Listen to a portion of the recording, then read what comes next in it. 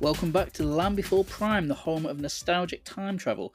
I'm Rob, and I'm on Twitter, retro_throwback, and you can also find me with my autograph company, Zombie Bite Promotions, on Facebook. I was born in 1988, so I think I grew up quite in the best of the 90s films, the 90s era, the 90s kid, as we call it these days, don't we? I think that talking about movies, sci-fi, space in general, kind of, are my favourite type of genres. What about you, Tom?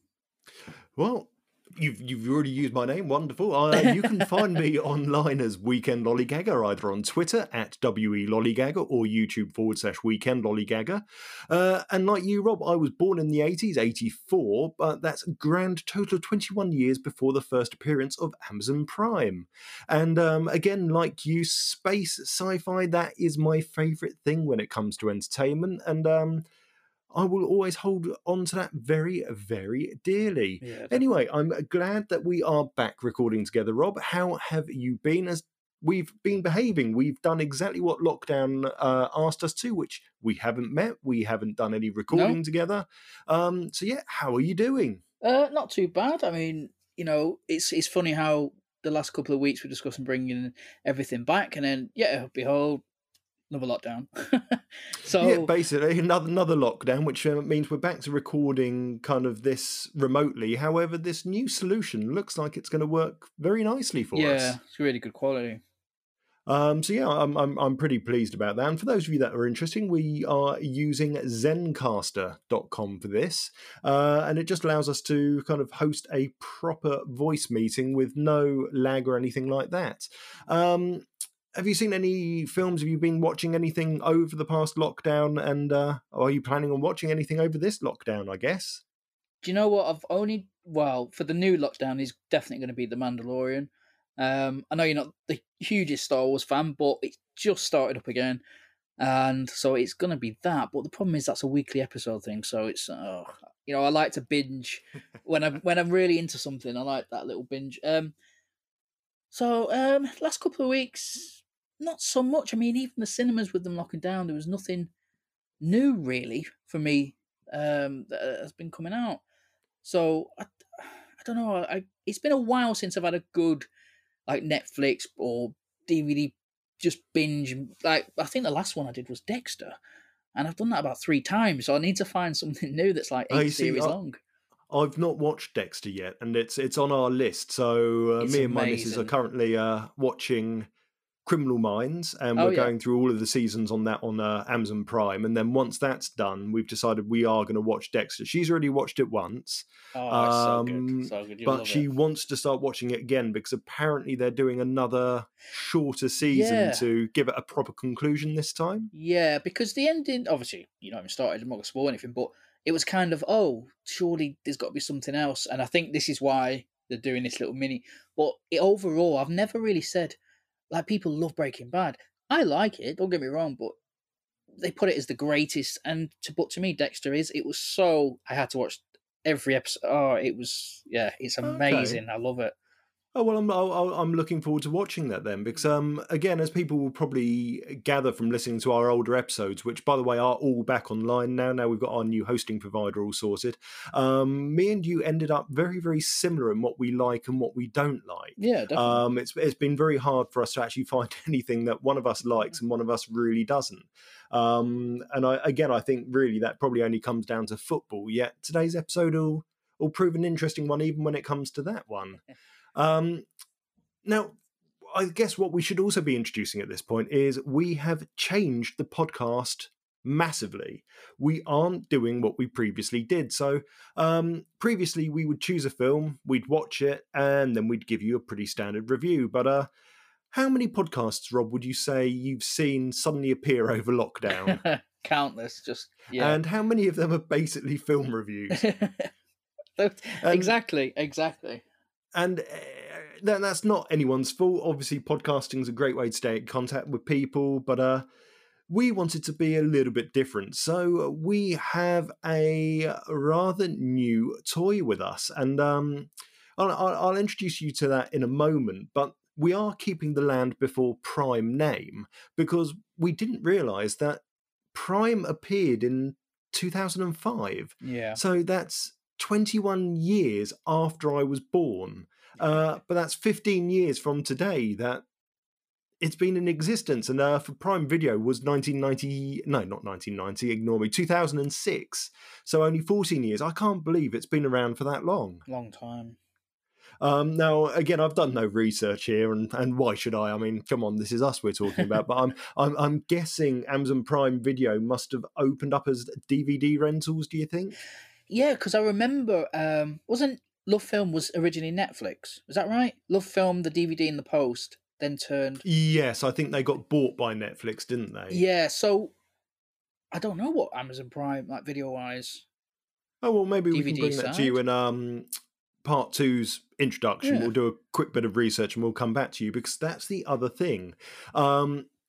These episodes, you'll get one episode a month, proper episode that is, but it will be split into two parts. And that's because Rob and I will both be choosing a film or TV show, a game, and a music option for each episode. And rather than all 6 of those being discussed in one episode, we'll split it in half.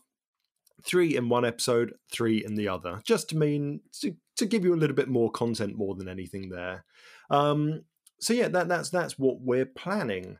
So really, the next thing to introduce you to, and we've already introduced you slightly in my Bill and Ted episode, which if you haven't listened to or seen Face the Music, you might want to go and listen to now, and that will give you an idea whether or not you're going to enjoy it or not, but it is full of spoilers, is the nostalgic emotion rectifying device, aka the Nerd.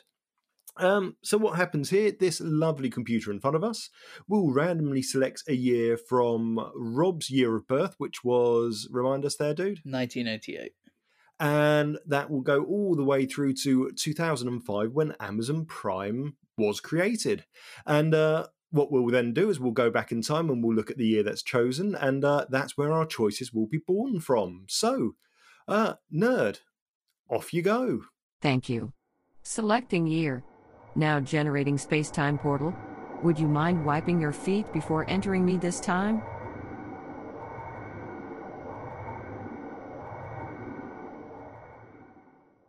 Nerd, where did you take us this time? 1996. Wow, 1996. It doesn't feel particularly different. The air's a bit cleaner, but yeah, we are here. So I'm going to let you take these 3 choices first of all, Rob. So tell me, what film are we talking about today? So there's so many choices for 96. But I've had to, it just jumped out. I had to go for Jingle All the Way. Something a little bit different. No, but that's brilliant because you know what? It's November. We're into lockdown 2 when we go back to 2020. And I've been thinking about Christmas probably for the majority of lockdown just because it always brings a smile to my face. And for me, Jingle All the Way is one of those films I always put on every year. I will put it on the telly, even if it's just me watching it because the missus hates Arnold. I don't know why she does. She hates him. She really hates him. But anyway, yes, it goes on every Christmas because it is such a good Christmas film, and it's innocent. Well, I think it's one of the only Christmas films, apart from Home Alone, where I probably do watch this. You know, not just at Christmas. I can watch this if I'm just sat in, trying to put a film on ready to fall asleep or something. I don't know. I've always, because of the nostalgic value for me of that toy. I was only 8 years old when it come out, so I can imagine my parents going mad trying to find a toy, and it's just everything about it's Arnie. It's you can't go wrong with Arnie. Yeah, exactly, and I mean Kindergarten Cop, all those kind of kiddie films he appeared in that really were still more aimed for adults more than anything. Yeah. Let's face it, Jingle All the Way can be enjoyed by a kid, but there is a lot of it that relates more to adults more than anything. But yeah, you're absolutely right. That whole kind of idea of my kid wants this toy, I need to now go and find it. And always seeing those newspaper articles, these are the top toys of this year. You then know if your child has named something in that list, you're not going to find it. And going back to that, I mean, so what Toy Story was 95, we say? 95, So, yeah, 96. again, so Toy Story was released in the US November 1995. Here in the UK, we didn't get it until March 1996. And that means the toys for 1996 Christmas, and I would have guessed that would have been the VHS release as well, because Yeah. that's 9 months before Christmas, the cinema release. So we're still in that era where you're looking at 9 to 12 months before anything comes out on VHS. That kind of put Toy Story as that year's Christmas presents, wasn't it? Wow, I just had a massive flashback. I remember renting Toy Story from the video shop. I could just had when you said that just then, I just had this image and I just remember playing it over and over again. But I suppose that's good marketing in a way. It usually is about 9 months after cinema release, isn't it? Like VHS, DVD now. So the further we go back, the longer it seemed. I could have sworn I remember seeing Home Alone advertised on TV for the cinema, and then it felt like it was well over a year before there was even any announcement of it being on VHS, let alone rental, which obviously came first. So, yeah, there always seemed to be this giant delay, yet a lot of the time now, while the film's in the cinema back in 2020, we're getting the pre-order the same day it comes out in the cinema. So literally 4 months down the line, and the DVD's coming through your door now. There doesn't seem to be anywhere near as long a wait between cinema and public release anymore. No, I know, and it's just I think cinema was so important back then. It was such a proper big day out. Where now it's kind of like more of something to do rather than when I was a kid. It was an event to go cinema. You know, it wasn't just something that you just let's go cinema. It was an occasion. It was so I think I think cinema. I don't know. I might have to research it a little bit, but how cinema viewing audiences were back then compared to now, like how more popular. I'd be interesting because obviously we've got the change of how much money is actually worth versus 1996 and 2020. So obviously cinema takings are going to be different. Yeah. But were the crowds for the cinema as big? Now the cinema for me, or for as long as I can remember, has always been an expensive treat. Yeah, yeah.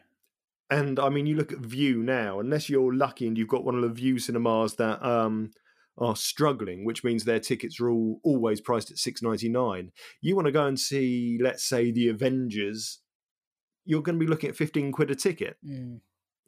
And I think, to be honest, for me, that's what's killed cinema trips now. Remembering going as a child, yeah, it was expensive, but it was still affordable, if you get what I mean. Yeah. So your parents didn't mind paying for a ticket. You could get some sweets. You could, I still remember the day. So St Albans Odeon only had 2 or 3 screens, and you had to go downstairs to get to them. And between the 2 screens was a Pepsi machine. So you didn't even have to buy your drinks from the foyer. You could just buy a can of drink. Could you imagine that being done now in a cinema? No, just having a drinks machine in the middle of the screen so you could just go and get your own drink from there instead. They want you to go and spend lots of more money in the foyer. And I guess for it being expensive yet affordable, the old times are going back to the cinema. So if we walked to St Albans now, with it being 96, was the cinema still open? No. So we just missed the Odeon being open. St Albans Odeon closed, I think it was 94. And that was just as Jarman Park had already been open for a while, and that was Empire Cinema. And we had just seen Vue Cinema open in Garston. So the small St Albans Odeon, which only had 2 screens, had no way of surviving. We had the Odeon at Hatfield, which had 9 screens, I think it is. You had the Vue that had opened that had 10 screens. You had Jarman Park Empire, which had opened with about 10 screens. So they just shut up shop, which was a real shame because, again, it was an Odeon cinema, but it was cheap. Yeah. It was low price, and it was only because they had that 2 or 3 screens. So they were really limited to what they could show. And the introduction to these big multi-screen cinema plexes now, cineplexes, killed it. But yeah, we're in 96, so we could go down then. We could just about see all the old signs on it still. But if we ever get 1994, I'd say we'll have to take a little trip down there. I'm just trying to think what the last film was I saw in there. I think it was Star Trek Generations, which was an absolutely awful film, or the 90s Three Musketeers, which again was a pretty bad film. Yeah. But anyway, back to Jingle All the Way. We seem to have got off track there. I was going to say, talking about the trying to get the Christmas toy. I'm not sure if you remember, because I remember. So I would have been 8 years old with the Toy Story and everything like that. And Buzz Lightyear, that Christmas figure, it was sold out everywhere. I remember putting on TV programs, Live and Kicking, everything children's, and it was all about. It was sold out in the country, like. This was before you just go online, Amazon, buy. This was like shops. You had to search for this toy. Yeah, the whole country went mad for Toy Story. So I remember when it kind of came out, and I remember seeing the advert. And again, it's one of those vivid memories that I'll never lose. And I went out and bought the single of the Boomtown Rats, The Boys Are Back in Town, because that was the soundtrack they used for the advert for Toy Story. Oh, so they didn't use Thin Lizzy? They didn't even use it in the film. Is it Thin... No, The Boys Back in Town was Boomtown Rats, wasn't it? Thin Lizzy, I think. Ooh. This could be a... You'll have to excuse the typing sounds. You know what? Yeah, you're right. It was Thin Lizzy. But I only didn't say anything because I thought maybe they covered it up. You see, I could have sworn it was the Boomtown Rats, but obviously not. They didn't do a cover for Toy Story, maybe? I'm trying to think. Maybe I don't know, maybe. There must be a reason why you've thought that. You see, I know they did I Don't Like Mondays, which again is an amazing song, but no, you know what? I must have been completely wrong on that. No, you're right. It would have been Thin Lizzy then. So obviously it wasn't as vivid, but saying a memory. That, I've just put it in, and it does say Boomtown Rats on YouTube. The Boys Are Back in Town, but maybe they just did a cover. Oh, maybe. Oh, who knows? But yeah, The Boys Are Back in Town. Bob Geldof cover. Searching database. Tom, you are wrong. The trailer used The Boys Are Back in Town as performed by Thin Lizzy. Your memory is about equal to a mid-80s home computer. Playing trailer clip now. What an idiot. Great idea, Woody. To infinity and beyond! Walt Disney Pictures presents the first ever computer animated motion picture. We've got trouble. This holiday season, take off on an adventure. This cannot be happening. Beyond imagination. Sheriff, this is no time to panic. This is a perfect time to panic. It's the story of two partners discovering what they're made of. I'm okay. Catch that! I got it, Woody. Next stop, Andy. To infinity and beyond! Boys are back in time. Toy Story. Look out! Buzz, will you get up here and give me a hand? The boys are back in town. That's very funny, Buzz. This is serious! Well, I remember buying the single of it anyway when I heard the advert, but the other vivid memory, and this one definitely is vivid, was it must have been a Indian summer. So for those of you that don't know what that is, that's the when your autumn is pretty much as hot as summer, and it's basically a late summer. And I remember being in Woolworths, which by the way is still open at this point, and Mum and me walking through it, going into the toy section and seeing all of these toys on the shelves. But bizarrely, she bought a Buzz Lightyear for my cousin. She bought a Woody for... In fact, I think she bought two Woodies for my other two cousins. And I thought, oh, this is amazing. I'm going to get a Buzz Lightyear for Christmas as well. Came Christmas, I didn't get one. And I was a huge fan of the film. But she got those for my cousins instead. I never knew why she did that. I'm guessing it's because she knew I wouldn't really play with it. But we bought it before they flew off the shelf. But yeah, then that Christmas, again, this is the toy you will never, ever be able to get hold of this Christmas. And it was the Buzz Lightyear. And it's because Disney did that amazing job, didn't they? Where their toys looked exactly as the film. It even came in the same packaging, really, that the film kind of displayed it in. Yeah, and all the buttons on him and everything. It was just... I mean...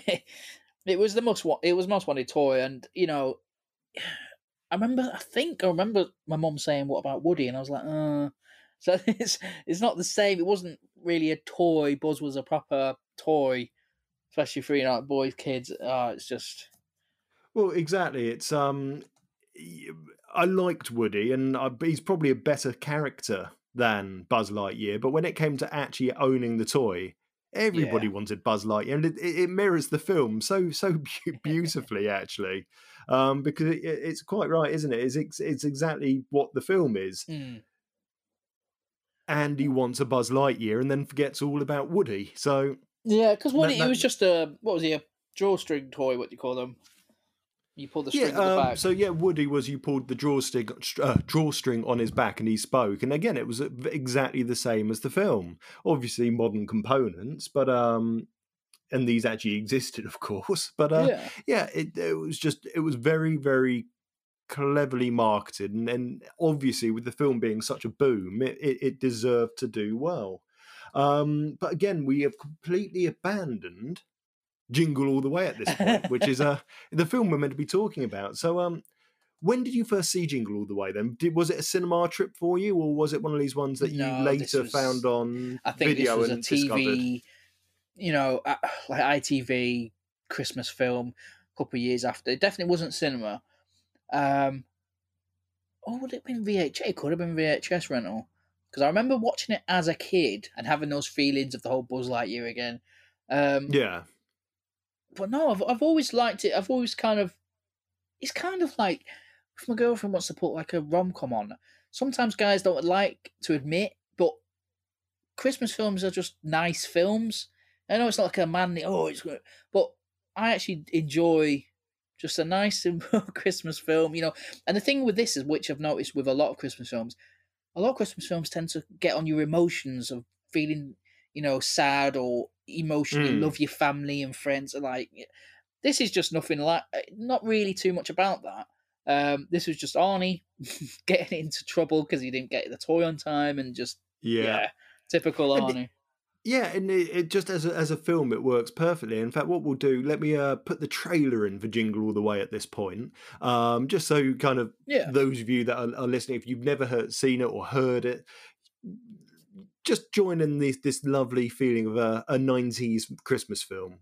Tom, you think you are capable of navigating the nostalgic database without me? Accessing now. Trailer in 3, 2, 1. Every holiday season, there's one toy everyone has to have. I want the Turbo Man action figure with the arms and legs that move, and the rocket roaring jetpack, and the boomerang shooter. Getting it is every child's dream. Whoever doesn't can be a real loser. Finding it. You got the doll, right? Is this father's nightmare. I'll get that toy. I promise. Whoa! Nothing like waiting until the last minute, Howard, sir. Especially on Christmas Eve. Turbo Man, you're mine! They're all gone. These two are looking for a Turbo Man! Where's your Christmas spirit? The last one just left. Now, it's two fathers. This is war. One mission. Oh, poor baby. And every man for himself. I'm thinking maybe, we could join up as a team. Like Starsky and Hutch. We're on late delivery of Turbo Man. That toy works. Let's go. Is there a problem, officer? You can never do too much to make a child's Christmas magical. Hey, buddy.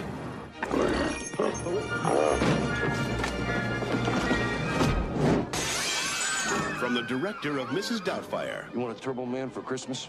Forget it. I'm not going to sit in your lap. Tony, show him. That was taken this morning. And from the director of The Flintstones. Don't open that up. No. Of course, there's some assembly required. You know what you guys are? Nothing but a bunch of sleazy con men in red suits. Arnold Schwarzenegger. Sinbad. I work for the post office and I'm unstable. Tell him. This man is totally insane. Thank you. Christmas comes but once a year.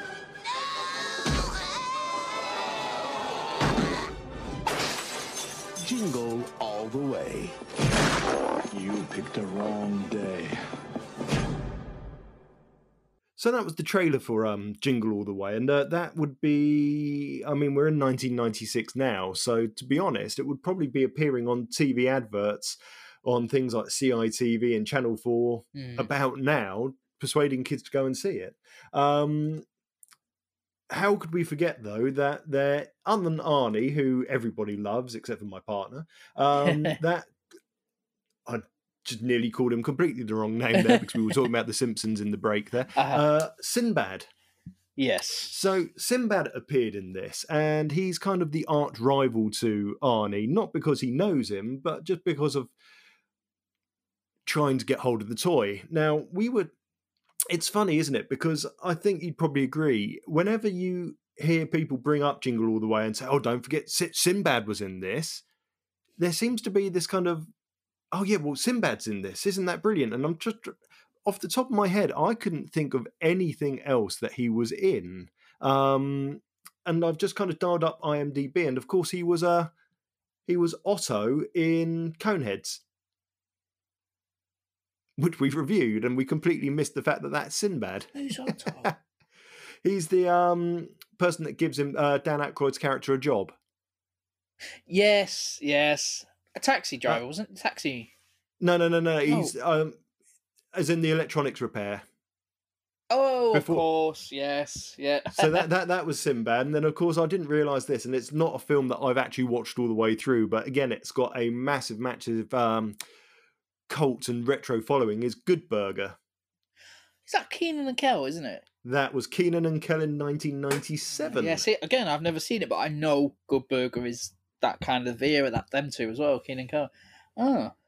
So yeah, he kind of fits into that kind of 90s actor that really has kind of not disappeared, because again, if you look at his IMDb, he's doing things like the cartoon series of The Lion Guard, which is the Lion King spin-off. So he's obviously still going, but I never quite understood why so many people have such a fondness for him, I guess. And again, this film, he's very good in it. He absolutely smashes the role he's doing. Because he's meant to be annoying, and he annoyed me, so it worked. Yes. Precisely. He really does get on your tits in this. And then they give you a little bit of the sob story towards the end, but you have to a little bit for Christmas, I guess. Yeah, and again, you were saying about Christmas films. I'm guessing you've never seen Christmas with the Cranks when it comes to films that really are just miserable when it comes to Christmas. Yeah. See, never seen it, but always see it on streaming. Around this time, always see it. I can see the image of the cover now. Is that where they're like leaning forward or something?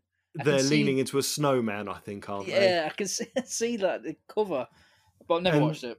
It's just one of those films that I refuse to watch, and I've watched so many reviews of it now, which show it's just so mean-spirited, and there's just very little to it that actually makes you think, yeah, you know what, this is a nice film, and even if it ended nicely, I'm going to enjoy it. It just doesn't come across that way to me. But yeah, Jingle All the Way, that whole thing of it, just again, as an adult, probably works more than it did as a child. As a child, seeing Arnie become, what's the name of the toy in that? Turbo Man. Turbo Man. Seeing him become Turbo Man, and seeing all of the chaos that's taking part in the parade and everything in the shop leading up to that. It was just funny as a kid, and then watching it as an adult, you kind of look at it and you think, I know this is a film, I know that it couldn't really happen, but I wish it kind of would happen at the same time. Not the not being able to buy the toy for my kid, that would be absolutely horrible, but the whole being discovered and the whole seeing how humans are actually portrayed in this, which is probably actually very accurate, isn't it? When you look at, especially back in 2020 with all the lockdown fights going on in Tesco's over the last packet of beef mince. It's a toilet roll. Oh, toilet roll. For the illness that doesn't actually make you shit yourself, we are stockpiling toilet paper. Do you have IMDb up at the minute? Because I do indeed. I can't for the life of me. So the kid in it, he's so familiar with the face. Now, he's either one of two people. He's either Jake Lloyd, who I know that's his name, who plays the kid from Phantom Menace, Anakin Skywalker, or he's the one from Big Daddy. No, Jamie Langston, so Arnold's son, is Jake Lloyd. Right, okay. That makes sense then. Okay. And interestingly, the Mall Santa, this must have been one of Jim Belushi's last roles because he must have died around that time. But Jim Belushi was, in fact, let me have a look. Oh, no, it's not. Which of the Belushi brothers is... John. Oh, it's John Belushi, isn't he? He's dead. Yeah, sorry, no. So Jim Belushi, yeah. Okay, yeah, ignore me then. Sorry, I get my names muddled up on that one. But no, yeah, it's Jim Belushi I didn't even realise was the Mall Santa in this. Okay. But yeah, again, like you said, Phil Hartman was Ted in this. Again, it's just a name that when you see it, you think, oh yeah, Simpsons guy. I can't watch, even on TV, visually, I still can't stop hearing Troy McClure. It's Troy McClure, isn't it? It is Troy McClure, yeah. And the number of times that Troy McClure voice is used as well. We're watching through on Disney Plus all of the episodes from episode 1 all the way to the latest ones, which are just awful abominations of what isn't The Simpsons anymore. And you realise there's so many side characters that are just Troy McClure's voice. It's very, very funny. But yeah, you're right. Jingle All the Way it's just one of those films you've got to watch for a Christmas side of things, don't you? I'm very glad you chose that then for 1996. I mean, I didn't realise it was 96. I would have said it was maybe 94, 95. I didn't think it was that late, especially considering what other films that came out in 96, like Independence Day, 12 Monkeys, Star Trek First Contact. Jingle All the Way feels much more 90s, if you get what I mean. It feels very much Home Alone era versus... Well, you look at that, as I said, First Contact, although it's a Star Trek film, again, I wouldn't have said it was that old saying that, but yeah, I'm getting myself kind of going off into that nostalgic period again. But yeah, 1996 in film seems to be a very good year. But I guess we should move on. So what are you going to choose next? Do you want to go music or do you want to go game? Right, I'll go for music. Now, this one, everyone knows the song. Whether you love it or hate it, right. But the reason why 96, again, 8 years old, and growing up in Manchester, Oasis was everything.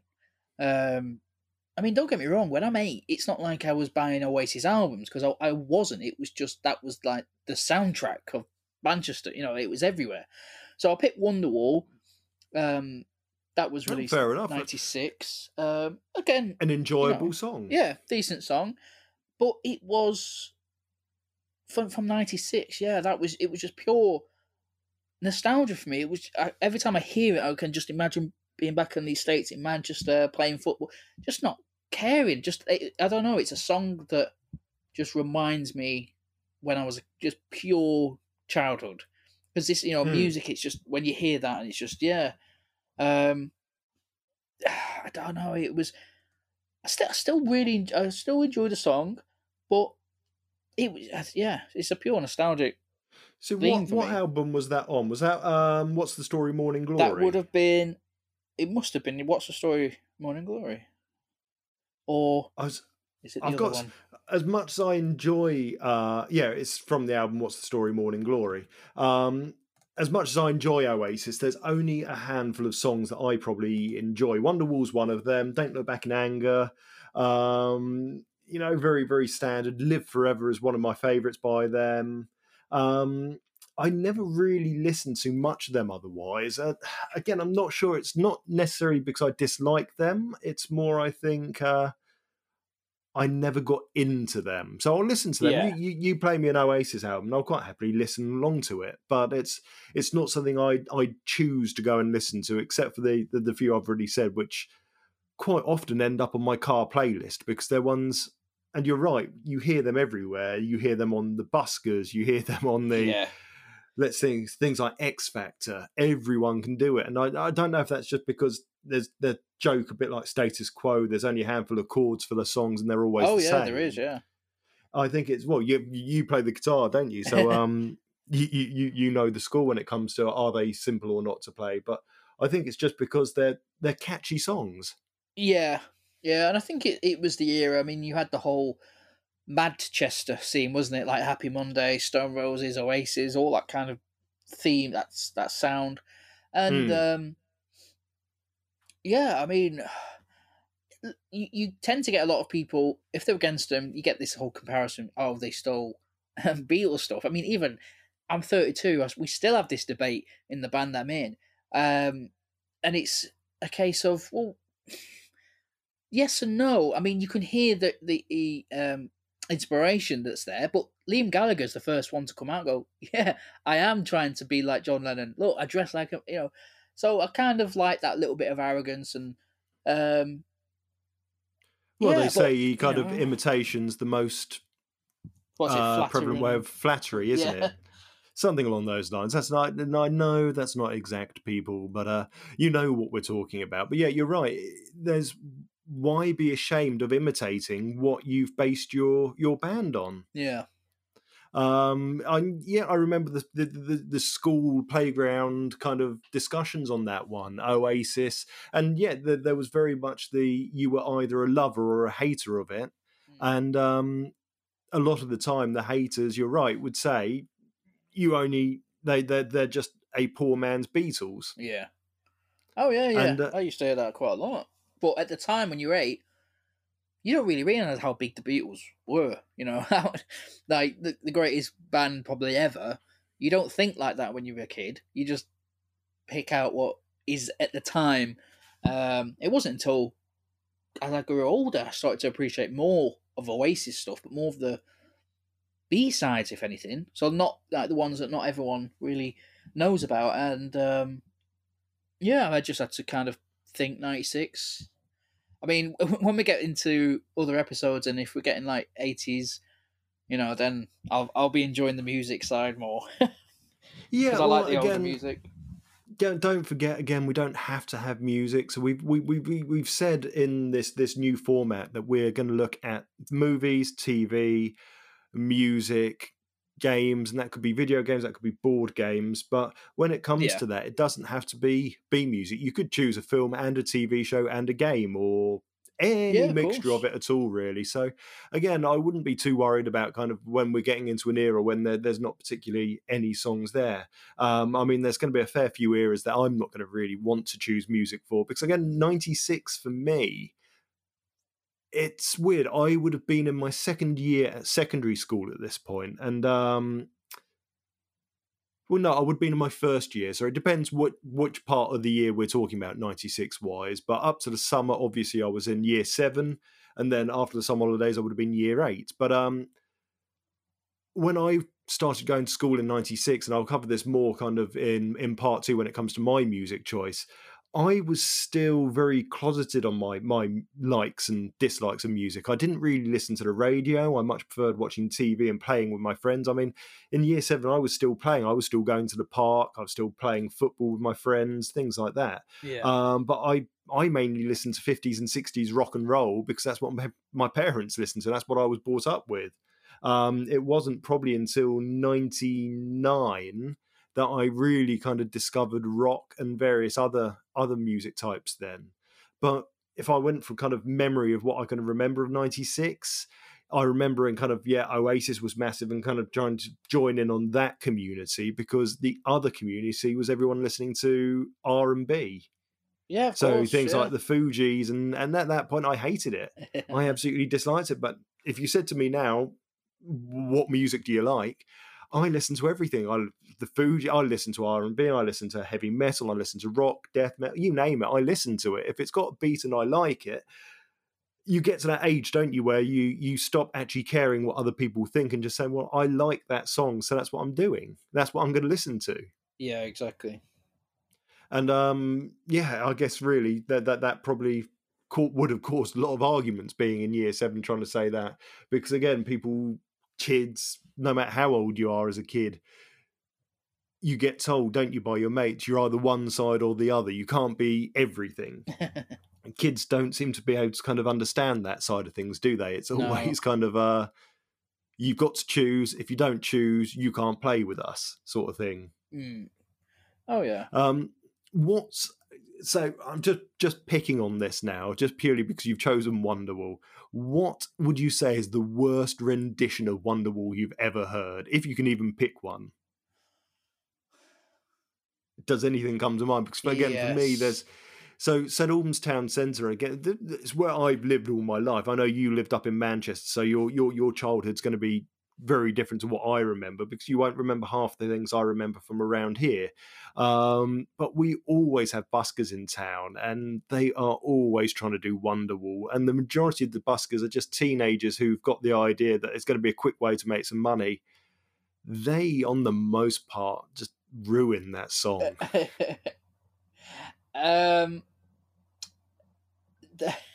There's one, I don't know if you know about this. So Jay-Z headlined Glastonbury a few years ago. Right. No, I didn't know about this. The year 2010, I think it was.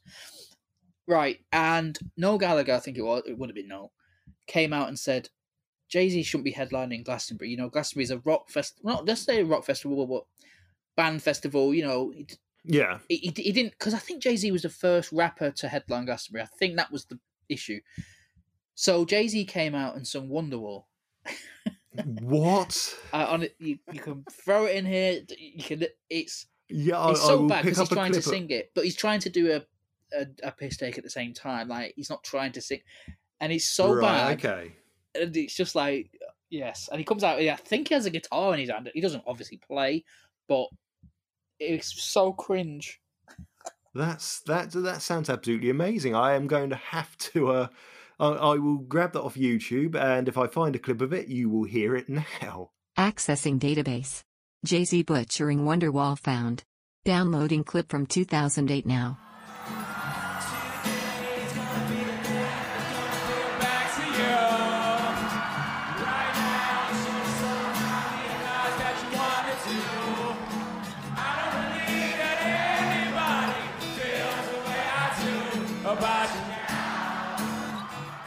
Okay, so you know what? That is possibly one of the worst versions of Wonderwall I've ever heard. And, that's terrible. But saying that, when did Glastonbury stop being a rock concert?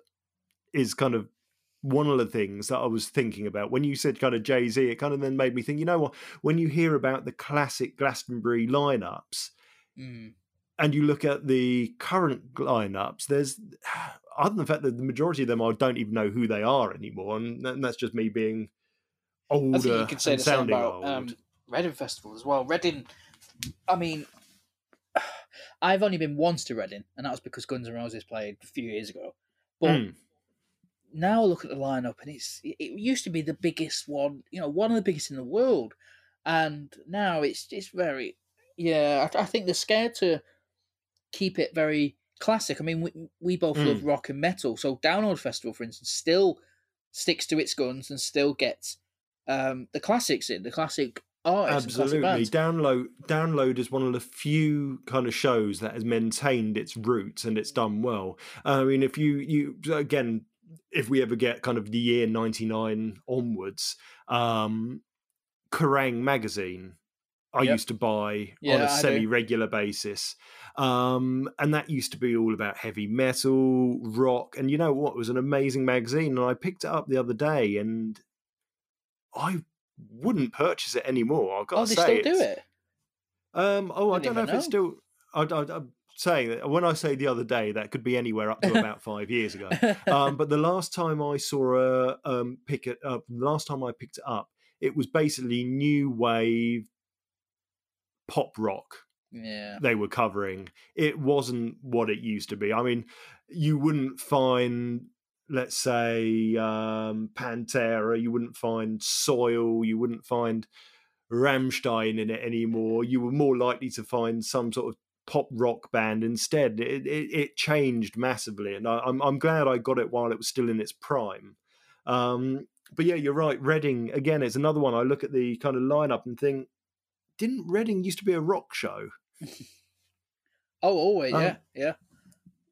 Okay, well, I guess the last thing I want to ask you about Wonderwall and Oasis is going to be what actually happened between Liam and Noel, because I know basically they don't talk, or there's something along those lines that they they split the band and that was that. But I actually have no idea what happened there. It's weird. I mean, they've split up on and off now for years.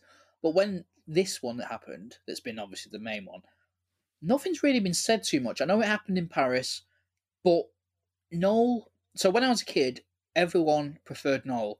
I don't know what it was. I think because Liam in the 90s was very. I mean, you must remember, in your face, cocky, like, and everyone was. He like, was the one that was always in trouble, wasn't he? You could always guarantee that if you saw him on screen, he was probably drunk.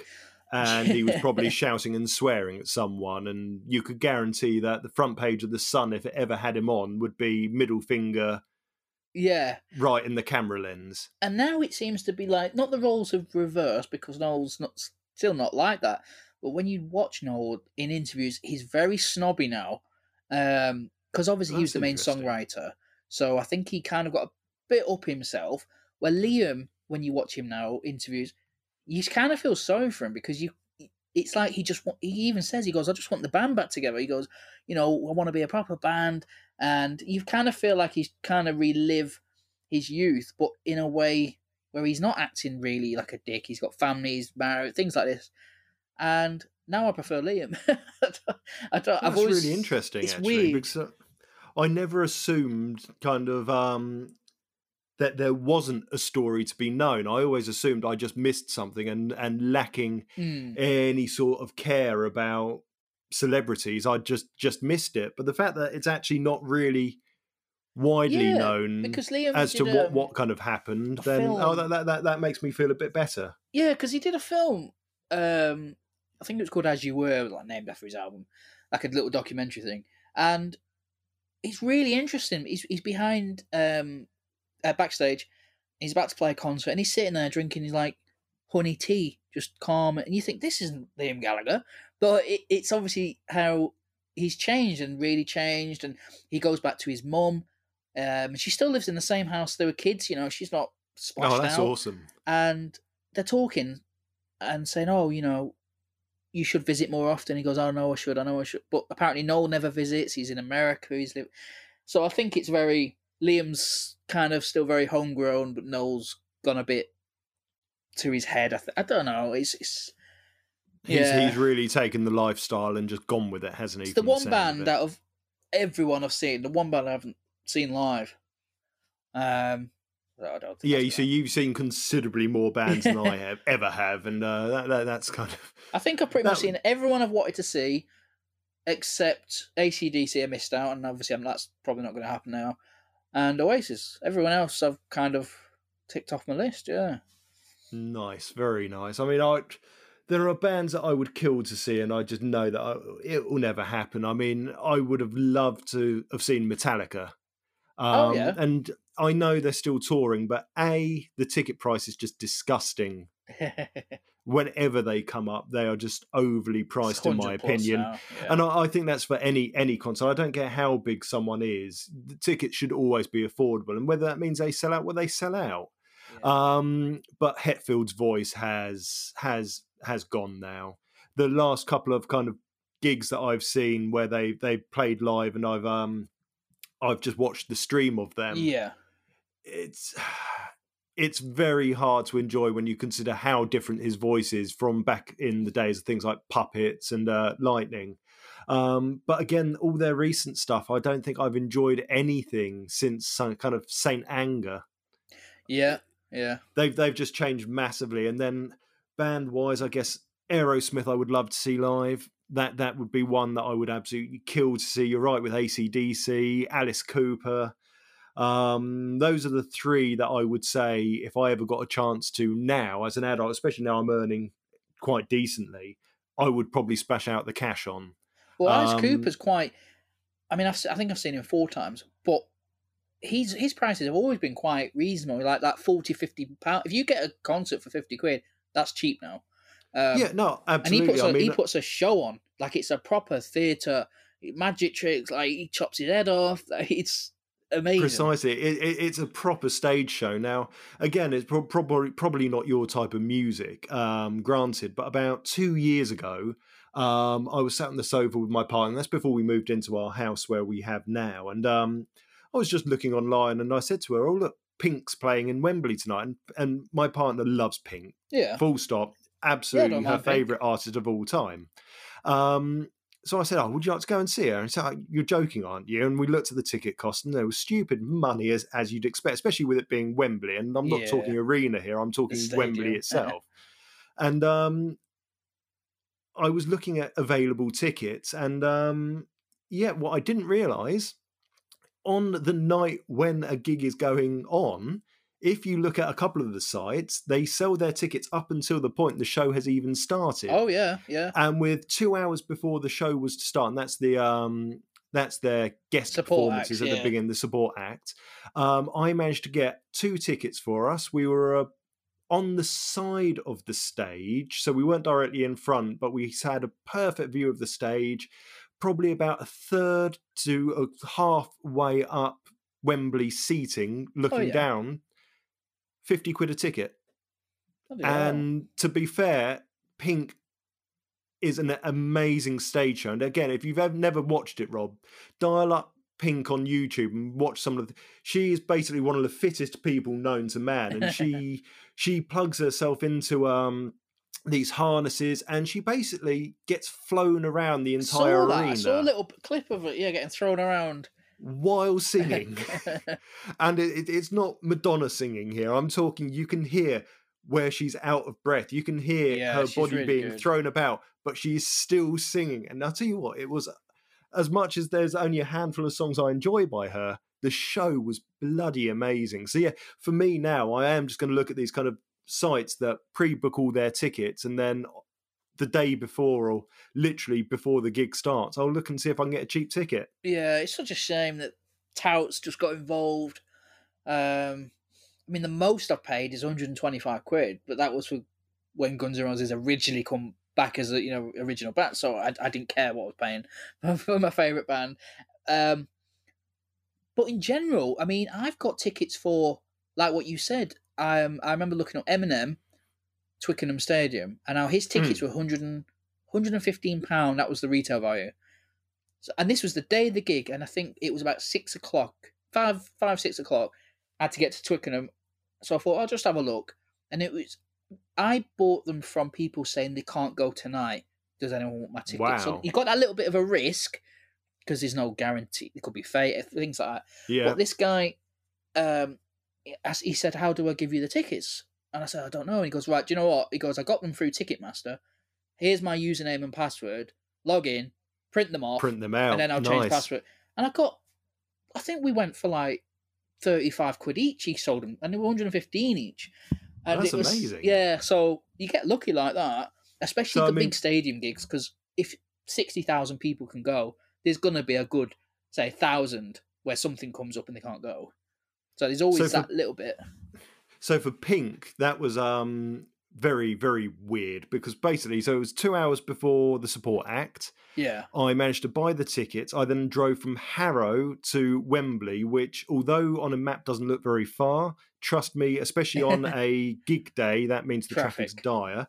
I found a place to park in Wembley that I had to pay £7 for the half an hour parking. I then ran about 2.5 miles to a hotel next to Wembley, where you then got escorted upstairs, and there's the ticket company in a suite, and they print the ticket out and took it.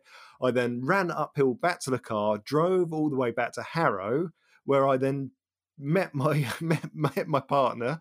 We then got on the train and straight back to Wembley, where we then went in just as the support act was finishing. So you still got the whole show then? Oh yeah, we got the whole show of what we wanted, and it just shows you can kind of do it in a very limited amount of time for a lot of money saved. So that's tip of the day. But yeah, have you ever seen Oasis live? No, one band, Oasis, and so I've mentioned AC/DC, but Oasis, I think they split up, properly split up. What was it, 2007, 8? Something like that. Right, I remember being at an age where money was still in. I didn't have loads of money. I think I was only like 20. So where if it was now, of course, I could just go. But yeah, I don't think they're gonna get back together. I've seen Aerosmith when they played Hyde Park. Lucky git. Well, that's another good one. there's a few glitches. So Hyde Park, it's called British Summertime. That's it. BST. It's in Hyde Park, and every year they play about 10 gigs. Right. And this one was Aerosmith, supported by Chris Cornell and Run DMC. Run DMC came on with Aerosmith to sing "Walk This Way." It was like this massive. Yeah, and that was only like 50 quid or something like that. I've been to another one where it was Black Sabbath, and again, it's just finding right tickets, right prices, and yeah, and I guess it's about keeping your ears to the ground and being willing to sit down and just refresh a page, isn't it, over and over again. I mean, it's 96 at the moment. So can you imagine? The only way we could purchase tickets was if someone had a credit card that you knew, and it was phone lines, wasn't it? Yeah. You had to phone up or go to the ticket office. Oh, I remember them days. You see, funny enough, I don't. My parents never had credit cards or debit cards, and they still don't. They hate them. They deal in cash, or cash. So if I ever needed something ordered, we had to speak to my aunt and uncle who did have a debit card, and they would order things for us if it was from a catalogue. Oh, right. But again, the world was different then. You could do cash orders, or you could do BACS transfers, couldn't you, with your order number, and then they'd send it to you. But yeah, buying tickets now, it's versus kind of 2020. Actually, it's harder, but you probably had more chance of actually getting to see and getting a ticket. Yeah, I agree. I remember when talking about like going to the box office. My uncle, Manchester, it was 1988, and he went to go and watch Michael Jackson, the Bad Tour at Wembley Stadium. Got the coach down there, hadn't got a ticket, and he told me he queued for about 24 hours outside the stadium. And it wasn't just him. There was thousands of fans, and it was a different time back then. Now you just go online, sold out. But back then you had to make that bit more of an effort to get the ticket.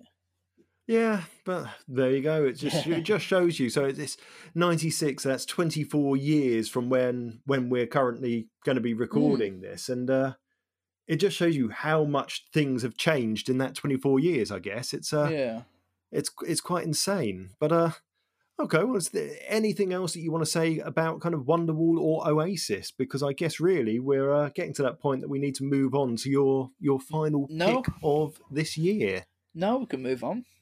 Okay, then. So what have you picked? Is it a TV show? Is it a board game? Or is it a video game, I guess? What are you going for? It is a video game. Very good. And it is Crash Bandicoot. Scanning local TV stations. RF signal found. Advert playing. At 22:16 hours, we got a call that a man was acting erratically in the store. He's acting like a maniac. When we arrived on the scene, the store had been emptied of its customers because of the behavior of this gentleman. It took us a while to control the situation, and there was some frustration involved. We've had 3 incidences this week. I wouldn't go as far as to say epidemic. They're annoying.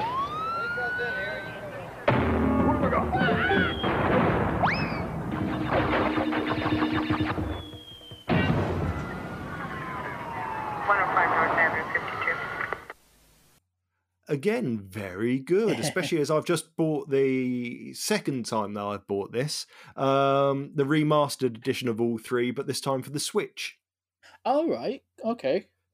I know previously we played with someone, Thou Shall Not Be Spoken About Anymore, played the remastered game and found it was incredibly difficult, but I enjoyed it. See, I still enjoyed it. When I heard a lot of, not complaints, but a lot of people our age saying, I don't remember it being this hard. But then, was it always that hard as a kid? Like, is it just because we've got older, we've started to like think, oh, is this got more tricky? I don't know. When I played this, it's 96. I didn't have glasses yet. I didn't get glasses until 2009, 2008. Oh, okay. Yeah, so I could just, but I was failing eyesight. That's why I find it so hard. No, from what I understand, basically what used to be slightly easier because of the way the polygons and how the game was programmed and how it looked and worked on the PlayStation 1. Yeah. With it being remastered, you lost the niceties that the first game had because everything was so much more polished. So you then had to become pixel perfect. Yeah, that's very true. And I think that's what most people were complaining about, that it was very unforgiving. But it's a game. If it's forgiving, you're going to complete it very quickly. I think it took me many hours to get through the remastered first version of the game. Yeah. And I did probably feel cheated a fair few deaths, but you know what? I got through it. I still enjoyed it. Frustrating as it was. But anyway, so tell me about your memories of Crash Bandicoot. I can't believe that's 96, but then again, the PS1 was 95, wasn't it? So 95 in Japan, 96 in the UK, I want to say. 90. I mean, after what, for Crash Bandicoot or PS? The PlayStation 1 itself. Let's see, I've got it here. So it was. Oh, here we go. So it was 94. Japan 94, America 95, Europe September 95. So the it PlayStation. wasn't yeah, okay. But Crash Bandicoot was 96. Tell me more about your memories of kind of Crash Bandicoot then, because there's a few that I want to talk about. But yeah, go for it, dude. Tell me why have you chosen Crash Bandicoot? I like I kind of like the backstory as well. That Sony, they didn't have a mascot, so they wanted to kind of incorporate something very similar to Sonic and Mario, where they had their own mascot, and to me it worked. But it was a game that I think all my friends had. I don't know if it was like a console bundle. There was something, I think, similar to Wipeout, where everyone seemed to have it. So it was kind of a nice thing where you were competing against each other, so you can complete quickly and things like that. But I've always kind of liked that, not simple game, but the simplicity of it. And I just remember playing it so much. It's just one of the biggest memories for me. I mean, yeah, I think it was Crash, because then I think Tekken 2 was the same year, but I remember getting that later. So things like Crash Bandicoot and Tekken and Metal Gear were my big memories, but I think Crash was I think it was the first one. So again, I didn't actually, backwards as it sounds, I'm in IT, and you'd think, okay, well, you must have always liked computers. And yes, I always did like computers, but we had our ZX Spectrum until the early 90s, and then basically the parents turned around and said, you can have a games console when you can afford to buy one. Which meant we didn't have one for quite a while, and I think the first one we had was a Mega Drive, which my oldest brother bought when he first got a job, and he bought that off second hand off my middle brother's friend. But yeah, again, 96, my oldest brother then got rid of the Mega Drive and he bought a PlayStation 1, and he bought it with 3 games. He bought it with Crash Bandicoot, Theme Hospital, and he bought it with the original Worms.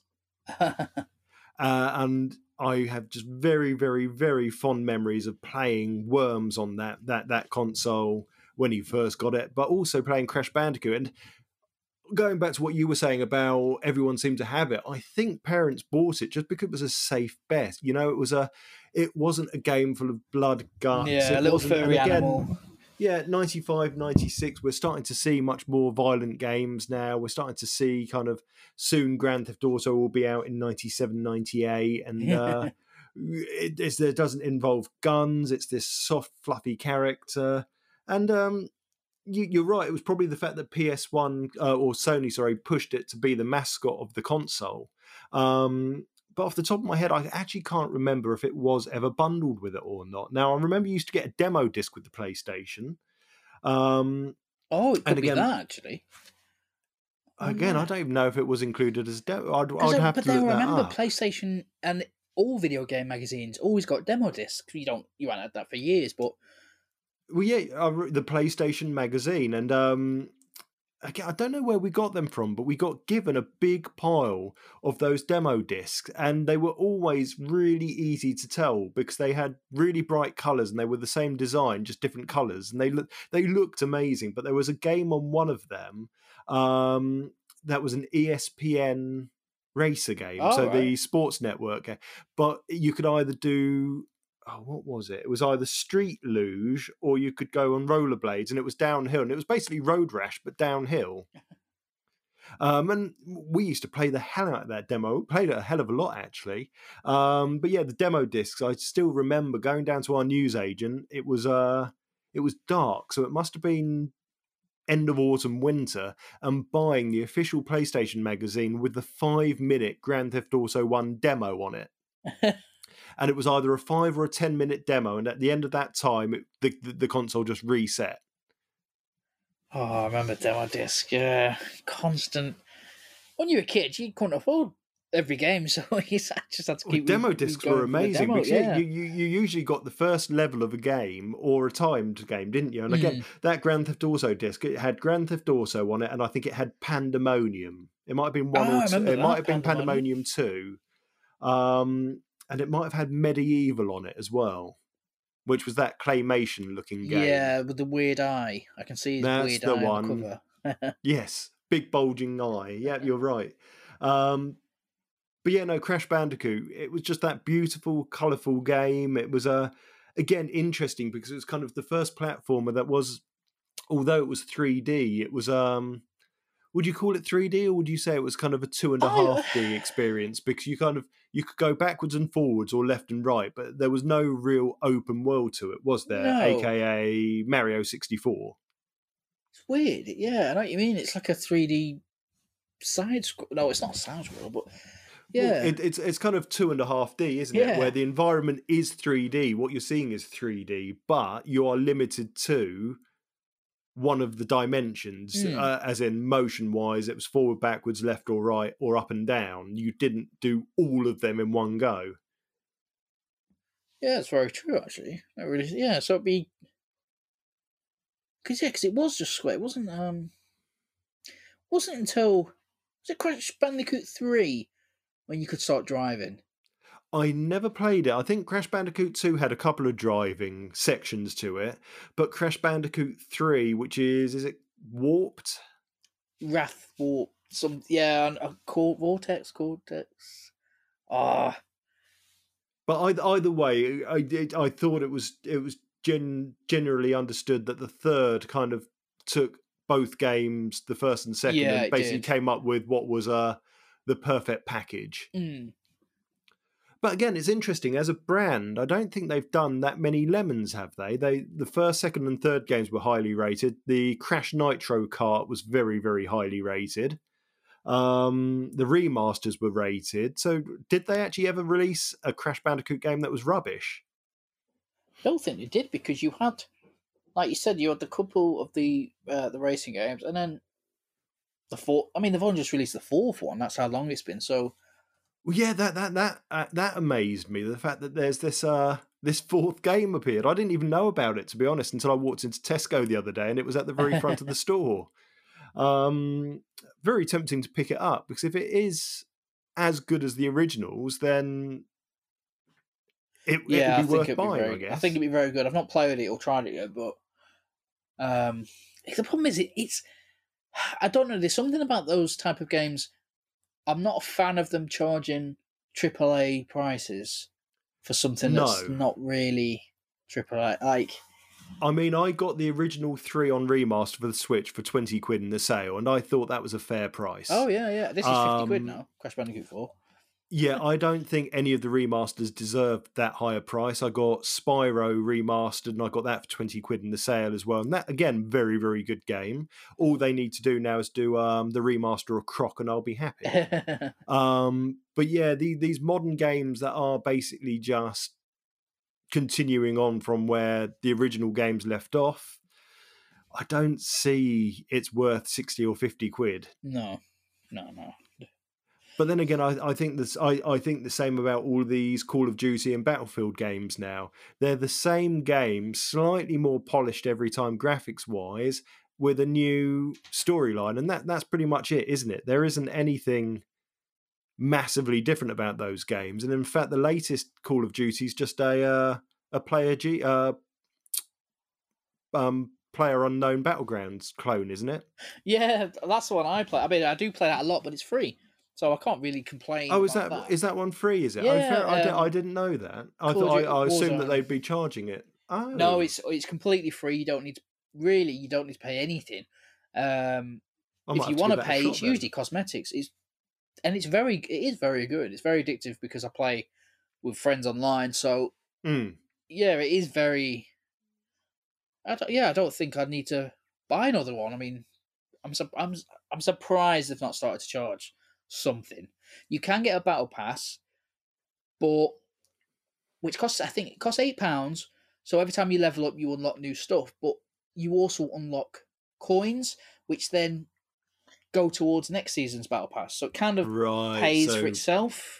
So microtransactions mixed with subscriptions, mixed with in-game currency, basically. Yeah, but you don't need to buy any, because you still level up whether you buy anything or not. So you can choose not to do that. The problem that I've always found with this, and it's the same with the Battlefield series of games and the Star Wars Battlefield, is day one, you think this is brilliant, we're all on a fairly similar level, and straight out the woodwork, you've got all these people that basically spunk so much money into it, and it destroys it being any enjoyment. But if this means it's purely just cosmetic on Warzone, then that sounds pretty good. Yeah, I mean, don't get me. Is it cosmetic? Yeah, it is, because you can get all these guns just playing normally. It's issue, like for instance, Halloween. They just released like Texas Chainsaw Massacre and Saw cosmetics where you can dress up as them, and your guns have got certain symbols. Just people pay it, so it doesn't make any difference in the game really. Oh, fair enough. That sounds pretty good. I'll have to download that, and I'll have to join you at some point. Yeah, definitely. I've been playing for about a year now. Nice. Okay. Well, I don't usually get addicted with games like that, but it is very good. Oh, fair enough. Well, back to 1996 anyway. So, oh yeah. I never played Crash Bandicoot 2 or 3, but the first one, as I say, it was enjoyable. But you're right. I'm just thinking about more what you said there. Is it more difficult now than it was back then? Or were we just a bit more accepting that difficult games existed, and it was probably because we hadn't played it enough, and therefore being a child, not having an 8-hour work day, 8 hours sleep, you had meant all day. We couldn't just sit there and play it all day. Therefore perfecting all of the small things in it, and therefore making it slightly easier. And I would probably hazard a guess for me that would be the case. Yes, I would say it's probably because Saturday, Sunday I had nothing to do, so I would play it for near on that entire 48 hours. Yeah, exactly. And also I don't think I got as angry as much when I was a kid. So if I lost a life or so, I don't think I really reacted. Now when I'm older, I think, like you said about the time, it's like we don't have as much time to do it, so we have to. I get more frustrated if I can't complete it. So. No, I understand that one. I mean, I've just started replaying through Dead Space 2, and as much as I would love to, I'd love to dedicate 3 or 4 hours a go at playing the game, but I just don't have the time anymore. So I get maybe an hour if I'm lucky, and I just don't feel like I can properly get into a game anymore. No, I know what you mean. So yeah, that must be kind of it really. The game probably was hard, but the amount we got to play it would have been what negated that difficulty. Yeah, it could be. But again, 96, I'm surprised you didn't go for something down the N64 route, because again, looking at kind of the video games released in 1996, there were a lot to choose from, because I was thinking about what I would choose. I mean, you had Duke Nukem 3D, which again I would have thought was older, but obviously it wasn't. You had Civilization 2, Quake had come out at that point, Nights into Dreams, which I know you're a fan of. I don't know. I never got the N64 at any point in that era. It was always when I was a lot older. I don't know what it was. I don't know. You see, I'm also realising now that I should have really chosen Tomb Raider for when it comes to my part, because Tomb Raider is one of my all-time favourite games. But you know what? It doesn't really matter. We'll get 1996 again, and we'll revisit this era once more. But there were a lot of games really at that point. I mean, FIFA 97 as well. So that must have been one of the first 3D FIFAs. Yeah, it would have been, because 95 was Mega Drive. 95 was Mega Drive because we had that on our Mega Drive. I think everyone had that. We used to play it a lot, and although I'm absolutely crap at football games, one of the things I thoroughly used to enjoy doing was running up, and if you pressed A, B, and C together at the same time, you'd foul the person, and then you could run away from the referee. You could take out the goalkeeper as well. Yeah. Yeah, and then you got chased by the referee who's trying to give you a card, and if you just ran away, he kept following you. But I know what you mean about the N64. I remember our friend having that, playing it with him and thinking, that's it. It wasn't until about 3 years later or 4 years later, I bought his N64 secondhand, and I got to sit down with Super Mario 64, or Mario 64, sorry.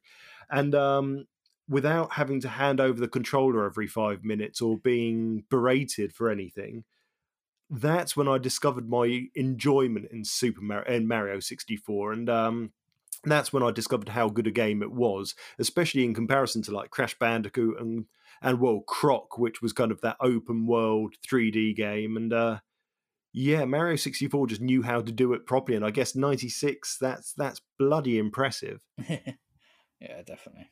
Okay, well, I've got a feeling we should probably move on to my selection. So, what I suggest we do, let's do our little outro, and we will record our next bit of content, which will come up in about 2 weeks. So, Rob, why don't you tell our fans and the people listening where they can find us?